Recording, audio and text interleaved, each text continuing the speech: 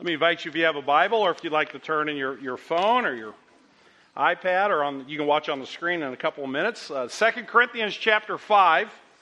We're going to be looking at verses 5 through 14 in just a few minutes. We're in a 4-week season of vision and provision at Green Tree. If you have been at Green Tree for a little while, you know that this is the time of year where we make our financial commitment for the next year, the next couple years, as it has been in recent years, and that's what we'll be doing again on Provision Sunday, 3 weeks from today. And so our teaching time on Sunday morning is leading up to that Sunday to try to make sure that we understand what God has to say to us about His provision and about how we're part of that. So yesterday, Cindy and I celebrated 34 years of marriage. November 7th is our anniversary.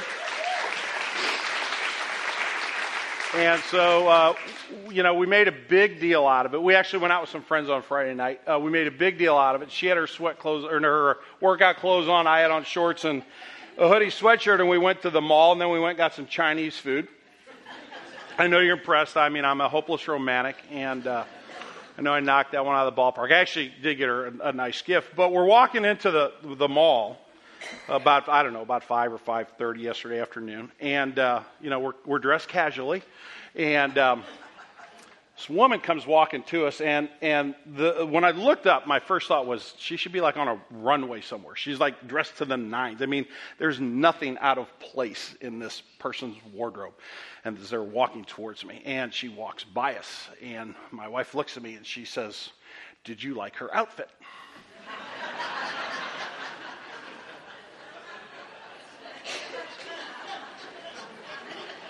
It's easy for you to laugh. And I was scared. Because there just isn't anywhere to go there. So, no, I didn't like her outfit. It looked silly. What's wrong with your taste? I thought she looked great. You what? Gentlemen, understand, that's the unanswerable question. But when my wife asked me a question, when Cindy asks me questions like that, I think she will tell you that I tell her the truth. So she said to me before, "Do you like the way I've got my hair cut?" And I said, "No, I'd liked it better the other way." I try to be honest with her. I think she deserves that from me.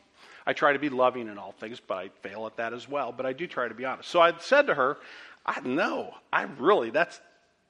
like it at all. That's not my style. Really, I kind of liked it. I said, "Well, I'm glad you liked it." But she goes, "You didn't like those boots." And I'm like, I just didn't like it. But I'm just trying to tell you the honest truth about how I feel. Last week, I tried to, in the sermon, I tried to present the honest fact that I think when we begin to talk about generosity, we kind of start to get scared. Start to get nervous. Is God going to, demand too much of me? Is he going to take too much? Am I going to feel guilty that I give more than I really want to give? And when we start talking about this topic, everybody gets just a little bit nervous, like you're walking next to your spouse and you get a question that you really didn't want to get. As we move towards Provision Sunday, one of the things that we said Scripture is trying to teach us is that we ought not be afraid. That we should live lives of faith, not lives of fear. Now, that's not just in the topic of generosity. That's in all areas of our lives. Somebody commented to me afterwards that helped them be less fearful with their children. And as their children got older and got a little bit more freedom, that passage of Scripture helped them. And I was delighted to hear that kind of response, because it's not just in the area of generosity. But as we move towards Provision Sunday, my question today is, if it's not fear, then what is it? If fear doesn't control your generosity, and fear doesn't control my generosity, as we seek to be godly and Christ-like in that, then what will? That's where I want us to turn. 2 Corinthians chapter 5, verses 14 through 21. I think Paul, inspired by the Holy Spirit, answers this question abundantly well for us today. Paul writes this, starting in verse 14. "For the love of Christ controls us, because we have concluded this, that one has died for all, therefore all have died. And if he died for all, that those who live might no longer live for themselves, but for him who for their sake died and was raised. From now on, therefore, we regard no one according to the flesh. Even though we once regarded Christ according to the flesh, we regard him thus no longer. Therefore, if anyone is in Christ, he is a new creation. The old has passed away. Behold, the new has come. All this is from God, who through Christ reconciled us to himself and gave us the ministry of reconciliation. That is, in Christ, God was reconciling the world to himself, not counting their trespasses against them, and entrusting to us the message of reconciliation. Therefore, we are ambassadors for Christ, God making his appeal through us. We implore you on behalf of Christ, be reconciled to God. For our sake, he made him to be sin who knew no sin, so that in him we might become the righteousness of God. This is the reading of God's holy and perfect word. To him alone be glory. Let's pray.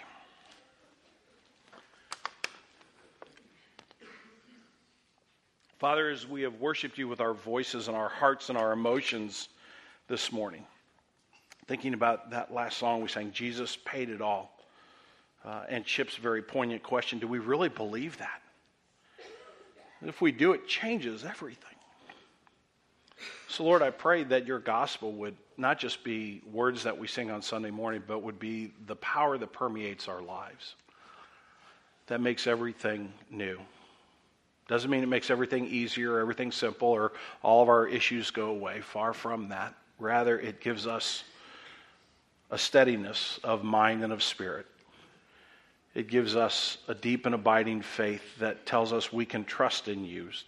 So Lord, as we exercise the sacrament of baptism this morning, that was an exercise in trust. We're saying, Lord, that we know you are the one who must save. And we're praying that we could be partners with you and that we could be messengers that deliver. We could be ambassadors that share the gospel with our children. Father, as we think about this in terms of our generosity, we pray for your teaching and for your understanding in our lives. Lord, I pray that you would guard us against my wisdom and anything that I would say that I would think would be important, and rather that we would hear your word and your word alone. Father, please forgive me for my sin. Please don't let me stand in the way of your message this morning. We pray in Jesus' name. Amen. So let me give you the sermon in a sentence. It is simply this. When the love of Jesus controls his disciples, fearless generosity is one of the outcomes. When the love of Jesus controls his disciples, fearless generosity will be one of the outcomes. It's one of the outcomes. Not the only outcome. There are a lot of other outcomes as well. But for our purposes this morning, it certainly is one of them. So I went back and I looked for synonyms to the word control, and there's a whole bunch of them. So you can take your pick. Just jurisdiction, sway, power, authority, command, dominance, government, mastery, leadership, rule, sovereignty, supremacy, ascendancy, charge, management, direction, supervision, and superintendence. I don't care which one you pick. Doesn't matter, but find one that works for you. When we're talking about control, we're talking about the control of Jesus. The love of Jesus controls us. Paul says. Paul's saying the love of Jesus has authority in my life. The love of Jesus has the final rule in my life. The love of Jesus is in charge of my life. That's where he's headed. Now, there are other things in our lives. There are other phrases that are very common to us that would suggest that other things may be in control of our lives. Let me just give you a couple of very simple examples. You can say, I'm frozen by fear. Okay? Fear is the dominating force in your life at that particular moment. You can say, I'm starved for attention. Maybe you haven't had somebody that's really loved you well, and you want some attention. You want somebody to affirm you as a person. But you're putting it in that term of, I'm starved. There's something negative that's happening in my life that's controlling my life right now. You might say you're haunted by your past. And that particular experience or those particular experiences are in some way severely handicapping you as you are trying to live out your life experience. So we all understand control. We all understand the notion that there are emotions, there are experiences in our lives that can dominate our lives, can dominate our decision-making ability, can dominate our emotional attachments, can lead us to things that are very healthy and lead us to things that are very unhealthy. What would it actually mean for you and me, if we're disciples of Jesus this morning, to actually have his love control our lives, and in particular, control our generosity. Well, let's talk about Jesus' controlling love first. Let's define that. And just very briefly, I want to give you just a couple of points about this. The first is found in verse 14. For the love of Christ controls us. Why? Because we have concluded this, that one has died for all. The love of Jesus compelled him to go to the cross for you and me. That's why in our back window, if the shades were all the way up, you could see that there are 1, 2, 3, 4, 5, 6 crosses across the back window. If you go out in the lobby, there's a big cross in the back window. If the shades are up at night and you're driving by and the lights are turned on, you can see that cross from all the way out on Kirkwood Road. Why? Because the cross reminds us of the love of Jesus. That's how far he went to save you and to save me. That's what his love looks like. But it's not just that he died for our sins, but he also died in order that we could have new life. Therefore, if anyone is in Christ, he or she is a new creation. There's a new life that actually comes in and abides in my life. We call him the Holy Spirit. We say we are renewed or we are regenerated. For those of you in my generation, just think about the movie Young Frankenstein, right? And there's Gene Wilder, give my creature life. And then it comes to life and all kinds of funny and weird things happen. But the notion of something was dead is now alive. That's what God has done for us. We were dead in our sins, Paul says in Ephesians chapter 2. But now we're alive in Christ. That's how Jesus uses his love for us in order not only to die for our sins, but to make us alive. He also, it says in verse 18, has given us forgiveness. All this from God, who through Christ reconciled the world to himself. That is, in Christ, God was not counting their trespasses against them. In other words, you needed God's forgiveness. I needed God's forgiveness. I've offended a holy God. I heard a political candidate recently say, I can't think of anything for which I need God's forgiveness. I thought, you are living in a serious land of denial. I mean, that is really a scary place to be. Do you honestly think you've never hurt anyone else? Say, well, what's that got to do with God? Well, God created that person. If you hurt them, you hurt God.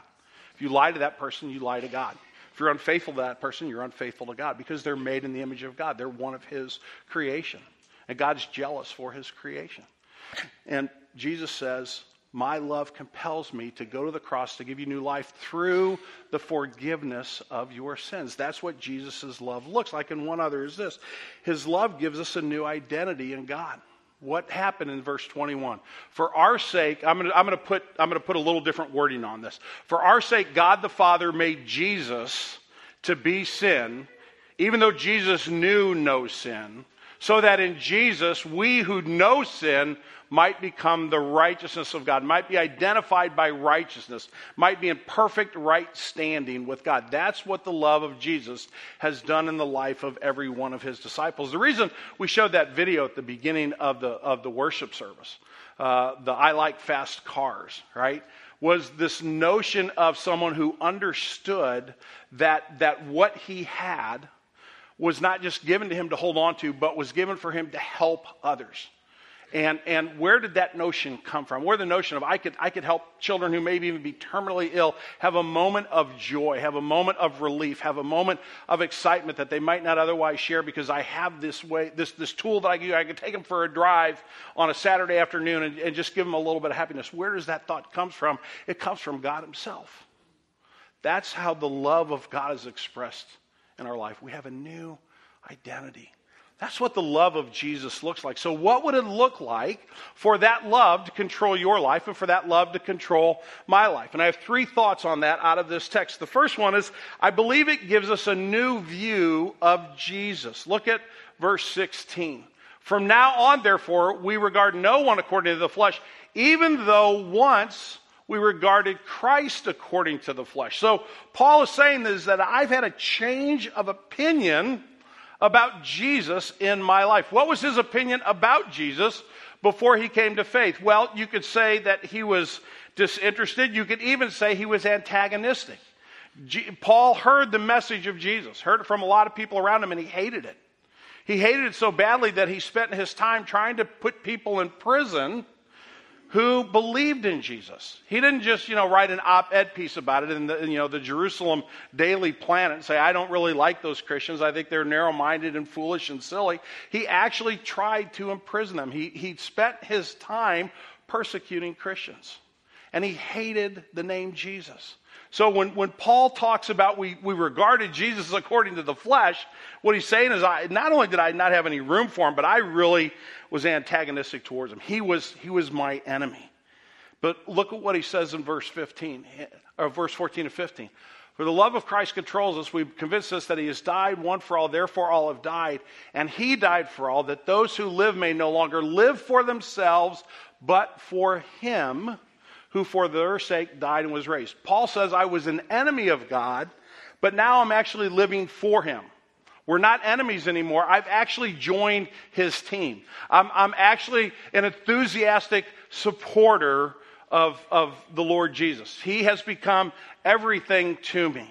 Now, I've been thinking about how to put this in modern terms, and I know there are a handful of families at Green Tree Community Church that were born and raised in Webster, and they don't get to live in Webster anymore. I don't know what they did wrong, but they sent them over here at Kirkwood. And so now they're living in Kirkwood, and the colors red and white just make their skin crawl. And yet their kids are starting to go to schools where they come home and want to wear red and white clothes, or we're getting close to the Turkey Day game, and their kids, if they haven't been brainwashed too badly, are going to start cheering for the Pioneers instead of the Statesmen, and they're just not quite sure what to do with that, right? I'm pretty sure Paul had a moment like that. I'm pretty sure Paul went, oh my gosh, I'm going to do what? I'm going to be on Jesus' side? This can't possibly be right. It's the polar opposite of everything I've ever been taught and experienced, and yet that's what the love of Jesus did to Paul. It changed him to his very core and how he thought about Jesus. I believe that the love of Jesus does that. I believe it does it in your life and in my life. When we put our trust in him, he changes literally our mind. We have a new view about him. He's no longer our enemy. He's no longer a nuisance. He's no longer an antagonist, but rather he is our Savior. He is our Lord. He is our older brother. He is the great lover of our souls. But secondly, I think not only does it change our view of Jesus, I think a life controlled by Jesus' love gives us a new view of mankind. Paul says in verse 16, from now on then we no longer regard anyone according to the flesh. So not only was Paul disinterested in Jesus, not only was he bothered by Jesus, but people in general bothered Paul. They just, they seem to be somewhat of a nuisance. And I want you to think for just a minute here, because I know so many of us, God's changed our lives, and we really do care deeply for people. But I want to think about apart from Christ. If you take your faith out of it, what is your attitude towards the rest of mankind? I know that we live in a polite society and we try to be nice. I know that we try to not go out of our way to hurt other people's, but how short's your fuse when somebody really does something that bothers you? How angry do you become when somebody just, whatever that pet peeve is of yours, and they cross that line, how quick do you snap? I snap very quick. And that's with Jesus. Think about what I was like before Jesus and how the Lord needs to begin to control that. My view of mankind was, I think I could say indifferent or at times antagonistic. I read a great quote this week. I'm not going to put it up on the screen. Let me just read this for you. Most people are so mind-boggling aggravating that it is impossible to overreact to them. I love that. Most people are so mind-bogglingly aggravating that it is impossible to overreact to them. I think about, that's Tom Ricks apart from Christ. You're going to get under my skin. And yet when Christ comes in, Paul says, we no longer regard anyone according to the flesh. But what's happened? We implore you, Paul says in verse 19. On behalf of Christ, be reconciled to God. Do you hear the change in the tone? Do you hear his heart breaking for those people that don't know Jesus? Do you hear now this primary concern in his mind? That it's no longer about what Paul wants or what Paul needs or what's best for Paul, but rather, what can I possibly do? How can I beg you enough? How can I paint the picture clear enough? I will do anything I possibly can, Paul is saying, for you to understand the grace of God in Jesus. Why? Because Paul now has a heart of compassion. Where did that compassion came from? It came from knowing Jesus. Paul's view of mankind was changed because he knows Jesus. I was reading in the internet this morning, the news. I was looking at the news this morning, and I saw that some of the black football players at Mizzou have gone on strike against the football team because of how a fellow student has been treated on that campus. And I read that article, and I began to think about what it would be like to be an African American in Columbia, Missouri, and be on that campus and have something like that happen to me, or to be a father of an African-American child who was on that campus and be treated that way. And I came to think, you know what? Regardless of whether you think they're doing it the right way or the wrong way, they have a very valid point. And their point needs to be heard. And their point needs to be understood. Then I started scrolling down and reading the responses, which was a huge mistake, which is a terrible mistake. It put me in an awful frame of mind. Because I read literally the first 15 because I kept thinking I was going to find a good one. I kept thinking I was going to find somebody to say, you know what, these kids are standing up for themselves, and that's not necessarily a bad thing. I was looking for somebody to say, I wouldn't necessarily do it that way, but, have any of us ever, been screamed at as they're walking down the sidewalk simply because of the color of their skin? And I couldn't find one. Just anger, hatred, malice, self-righteousness, one after the other. Friends, if you're putting hope in this world apart from Christ, and you think people are going to start treating each other better apart from Christ, I will say with all humility, I think you got your head buried in the sand and you're not dealing with reality. Our hearts apart from Christ, yes, they're capable of doing some good things from now and then, but primarily, at best, we are disinterested, indifferent, and more often we can be antagonistic towards our fellow man. But the love of Jesus can give us a generous heart towards our brothers and sisters, towards our fellow humans.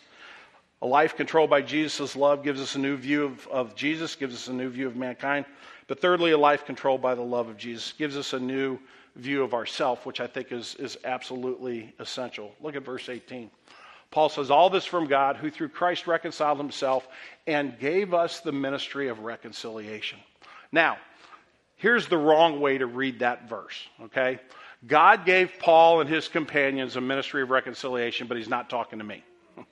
If you're a disciple of Jesus this morning, you have the same ministry Paul has. I have the same ministry that Paul has. You don't have to work at a church to have a ministry. You have a ministry in your life. You have a ministry if you have children in your home, if you work someplace, if you have a neighbor with whom you interact, if you're living anywhere other than a place where there's complete silence and you never speak to another human being, you have the ministry of reconciliation. We need to read that verse the way it says. Paul's view of himself has changed. And he understands now greater his responsibility. His responsibility in calling himself a disciple of Jesus means that he sees this message as his message, that he is now a messenger of the grace of God. Secondly, he also sees an impassioned partnership with God. In verse 20, therefore, we are ambassadors for Christ. So we're not representing ourselves.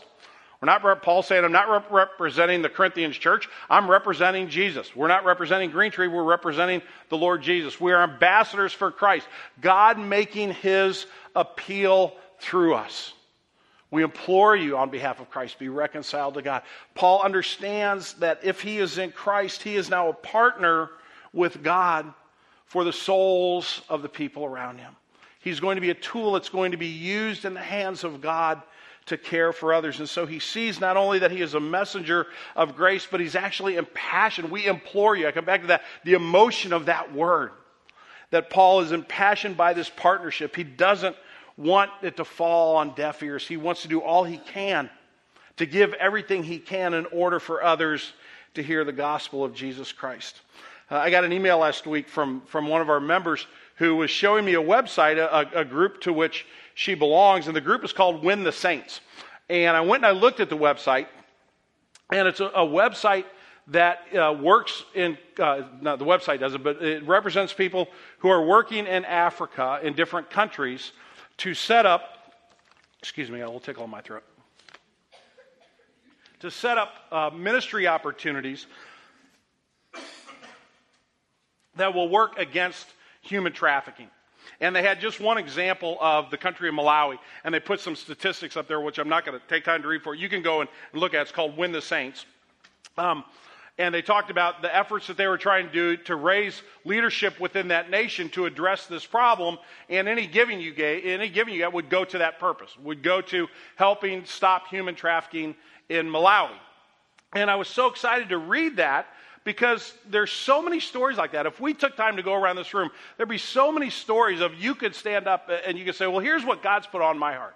And it might be to be a Stephen minister. You might say, well, here's what God's put on my heart. I love teaching our kids in Sunday school, although if you did, you wouldn't be here. You'd be downstairs. Although it might be your week off, so that might be yours.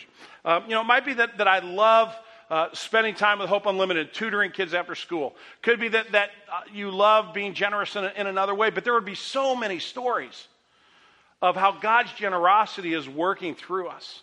And I think the sum and substance of everything that I have said last week and everything I'm going to say up till 2 weeks from now is just let it flow. Let it go. Just let it be God's work in your life. Yeah, Green Tree needs to be part of it because Green Tree is your family. Absolutely, you need to be financially committed to Green Tree. I need to be financially committed to Green Tree. It's where we get fed. It's where we get nourished. It's our spiritual family. It's our little corner of the world where God's pulled us together for whatever reason to walk together to share the gospel with others. But just let that generosity go. In whatever area God has impassioned you. It'll be fun.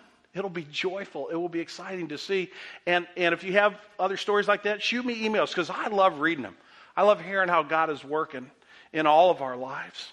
And my last thought on this life controlled by Jesus as a new view of self is that Paul understands that all this is from God and because of God's grace. He's a recipient of God's generosity. For our sake, God the Father made Jesus to be sin. And he knew no sin.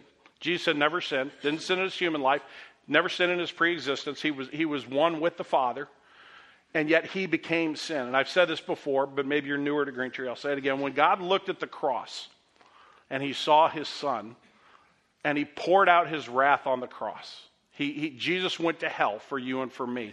He stopped seeing his Son's face, and he started seeing yours. And he started seeing mine, and he acted appropriately. He judged our sin for what it deserves. And Jesus became all my garbage. I'd use a stronger word, but there are children in the room. He saw my filth. And that's how compelled Jesus was to save. And he saw yours. And the Father sent his Son to hell because that's what sin deserves. And Paul realizes that. Notice how he writes this. For our sake, Paul puts himself right in the middle of this. God made Jesus, who knew no sin, to become sin, so that me and my folks might become the righteousness of God. We have a new identity. It's an identity of grace. We are recipients of God's grace. We are recipients of God's generosity. What then should be the outcomes in our lives? So a lot of times I'll say application. This morning I'm going to say, what are the outcomes? Could they be? And I'm just going to throw out a couple of examples for you to maybe get you thinking this way in this direction. What is an outcome of a life controlled by Jesus' love? Well, the first thing I think is that it sees all of life through the lens of God's generous grace to me. I start with understanding that apart from Christ, I'm really a mess and I'm lost, but in Christ, I'm the righteousness of God. I'm the perfection of Jesus. Now when God looks at me, he doesn't see my junk. It's been forgiven. He sees the glory of his Son. And I'm an adopted son of God. And if you're a believer in Jesus this morning, you're an adopted son. You're an adopted daughter. You're a princess. You're a prince of God Almighty. That's what he sees when he looks at you. And that's the thing that changes everything. And I believe that one of the outcomes is that we'll begin to look at the world through that lens. Say, God's been generous with me, therefore, where does that go? And I think God will answer that question for us. Secondly, I think one of the outcomes is that we will pray for and actively seek opportunity to join God's mission in the world. That's the beauty about the body of Christ. It's so diverse. It's so many different gifts because there's so many different needs in this world, and there's so many different ways people come to faith in Christ.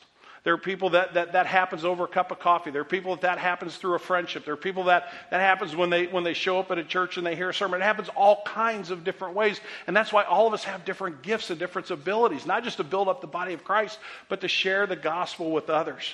And I believe one of the outcomes of receiving God's generosity is that you begin to actively pray for and seek the chance to join with God, to be one of those, as Paul said, ambassadors. And lastly, I think it gets into our lives and we begin to practice everyday fearless generosity. We begin to just practice it. Like I said, it just begins to flow out of our lives. I believe that God has called us to fearless generosity. But what I really believe is that God has called us to live under the control of the love of Jesus. Let's pray. I'm going to give you just a moment for silent prayer this morning, and I'm going to just ask you to ask God to speak into your heart in any way He wants to, and then I'll close our prayer in just a minute. But I want to give you a chance for a time of prayer.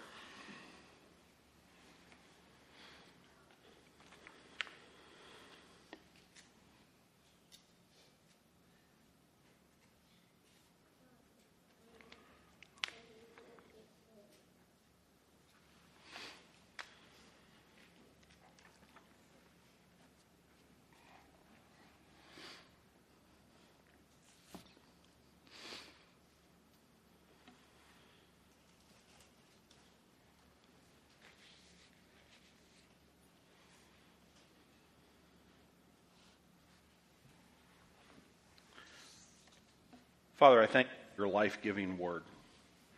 Thank you for the joy of this passage of Scripture. How for Paul, everything just got completely turned upside down because of your grace and because of your compassion. And what was once hatred in his heart and a disinterest in his fellow man and an attitude of antagonism was turned into a recipient of grace who generously gave his life in service for the gospel of Jesus. Father, I pray that that spirit would rule and reign at Green Tree Community Church. Lord, certainly I pray that we would be generous with our finances. We need to invest in your kingdom. But Lord, I pray that you would just let us be generous with the gifts you've given us, with our personalities, with the passions. That's what I loved about that video, just watching that guy get a kick out of taking kids for a ride in a car. There's so many stories like that. There's so many ways that you've wired us to be generous in that way. So Lord, I pray that this spirit of being controlled by the love of Christ would permeate every aspect of our lives, individually as well as a congregation, and that your will would be done in and through your spirit of generosity as your love controls us. I pray in Christ's name. Amen.